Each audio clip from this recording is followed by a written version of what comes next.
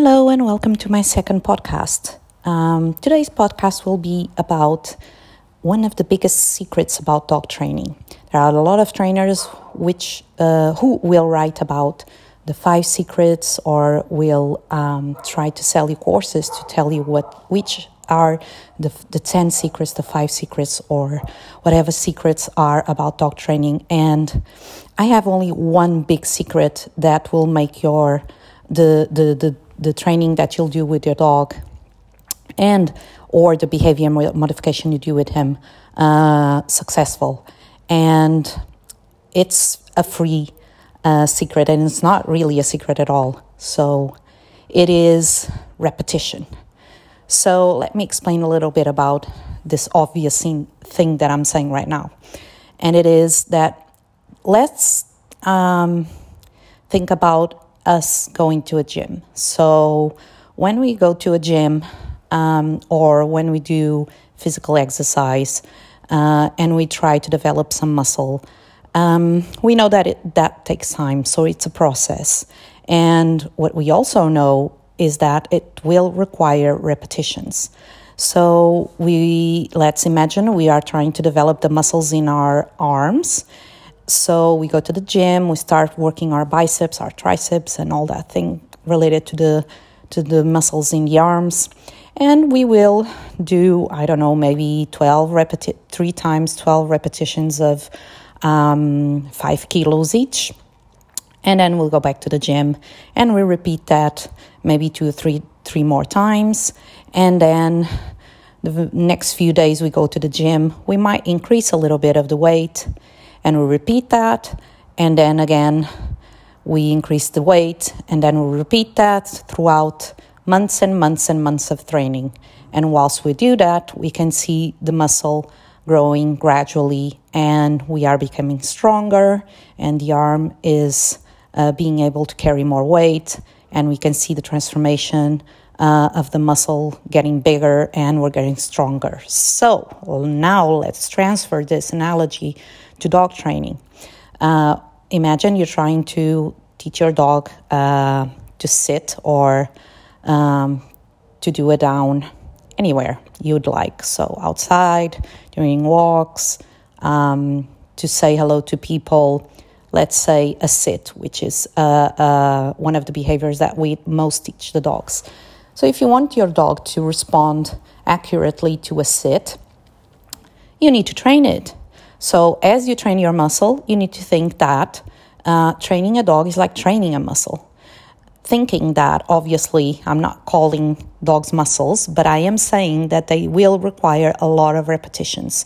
Obviously, you will be using force-free positive dog training, which means you will reinforce the behavior using pretty much food. That's what we use the most. So every time your dog sits, you will give him a bit of food. That bit of food will be the equivalent of you doing the repetitions at the gym with the muscle. Okay, so this will be your muscle increasing strategy. You will, every time your dog does the behavior, or every time you ask for the behavior, you will reinforce it. And you will try and ask the behavior or ask for the behavior when the dog knows it, in a variety of places, different times, with distractions, outside, inside, on the leash, when he's out on a walk without a lead, in a park, when he's out on the beach,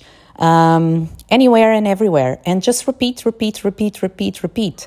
The problem that I most see is that people will do maybe, let's just say 30 repetitions of a sit, of a successful sit. So they will ask sits and maybe 50 times, which seems like a lot, and they will reinforce 50 sits. And after that, they will start taking the reinforcer away. And taking the reinforcer away is like taking out the repetitions. So the repetition is not a real repetition to reinforce the behavior if it's not reinforced by a reward. So you need to give that little bit of food for a long, long time until the muscle is completely built, until the behavior is completely learned. So because dogs do not generalize, very well, like we do, and that's going to be a topic for another podcast. We need to practice a lot, and we need to repeat a lot, and we need to reinforce for a long period of time. Most people, because the dog will get it right for the first 2, 3, 4, 5 times that people will ask for a sit and they don't reinforce it, then people say, oh, well, he knows it and I don't need to reinforce anymore, and that's it. So that's the mistake that happens, is that it is never too much to reinforce the behavior. Continuously reinforcing the behavior will make the behavior the strongest possible, okay? So unlike people who think that giving reinforcers now and again will make the behavior stronger, that is not the case. So reinforcing sometimes will only make the behavior more resistant to extinction. But if you reinforce every single time, it will make the behavior stronger. So to give you a practical example, I taught my dog Joelle to do a down, and I started developing the muscle. So I started asking him for a down everywhere and reinforcing with food and also with tossing the ball, because he loved the ball. So that was a good reinforcer for him. So I asked for down here, there, everywhere, anytime I could, and I always reinforce.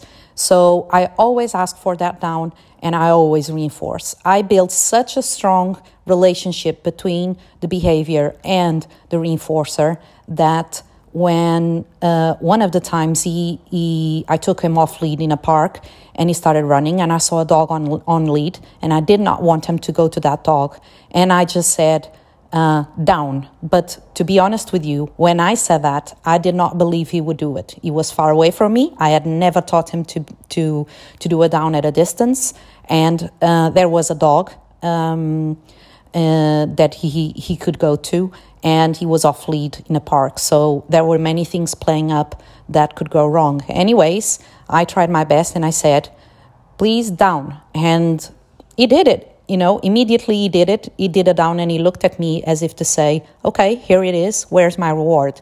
So obviously I tossed the ball behind me, so he would go the opposite way of the other dog. And I put him on a lead, which is what I always do. If my dog is off lead and there's dogs on lead, I will always put mine on lead.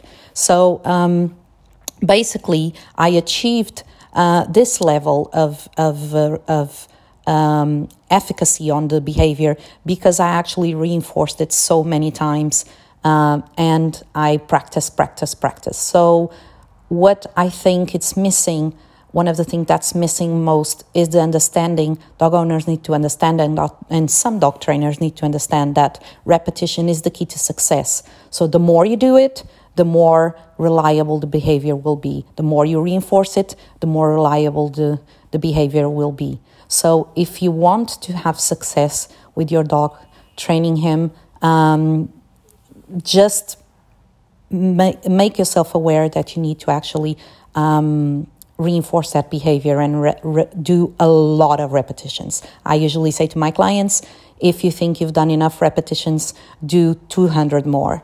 And yes, it does take time. Yes, it does. It is a lot of work, but that's how you achieve a well-behaved dog, a dog who will listen and understand what you ask him. And it's not about, and it is never about a dog being obedient.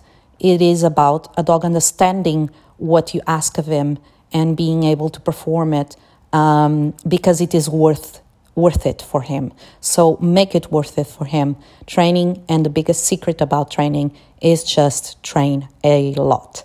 And here's some thoughts for you today with this podcast. If you like the podcast, please subscribe, so you are aware when I talk a little bit about dog training behavior tips for dogs and also for cats. You can also go on my Instagram account, Claudia Stanislao Dog Training, and DM me if you have any questions, and I'll be more than happy to answer any doubts, questions, or anything you want to talk to me about dog training.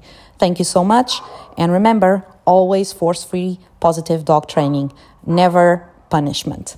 Thank you very much. Bye-bye.